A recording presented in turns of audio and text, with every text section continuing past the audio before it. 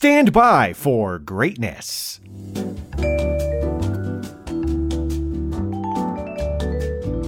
Hey, what's going on, ATL? It is Blindside. From Channel Ocho Productions, I'm coming at you with another on-set weather update.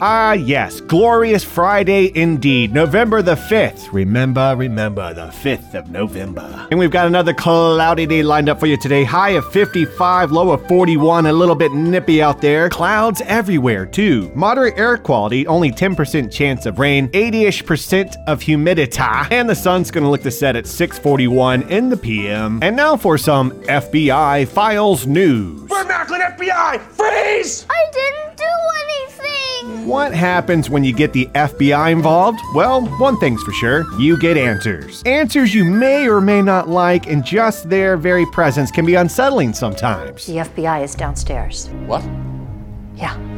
Tell them to f*** off. Yeah, these are the ones who don't f off. This is a search warrant. But in this case, it's just the answers we look to. In the case of the mysterious jetpack man, or woman, or person, or individual, or human. Okay, bye. Bye, human.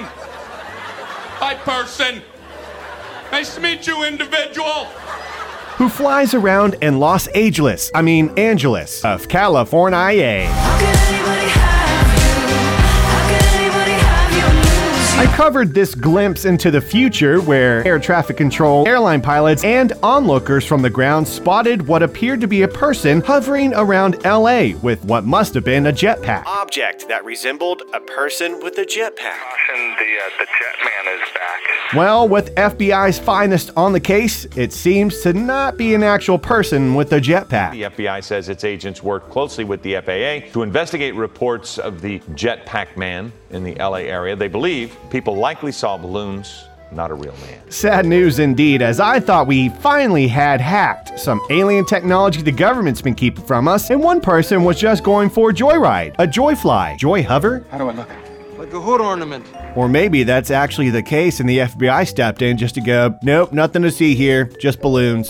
Okay, people, move along. There's nothing to see here. I mean, they'd never do that, right? I'm Blindside. Also, don't forget that daylight saving, singular, ends this weekend. So set your clocks back Sunday night at 2 a.m. and write to your congressperson to finally get rid of this atrocity of time, which in itself is just a concept, an illusion that we all willingly follow, and I'm out.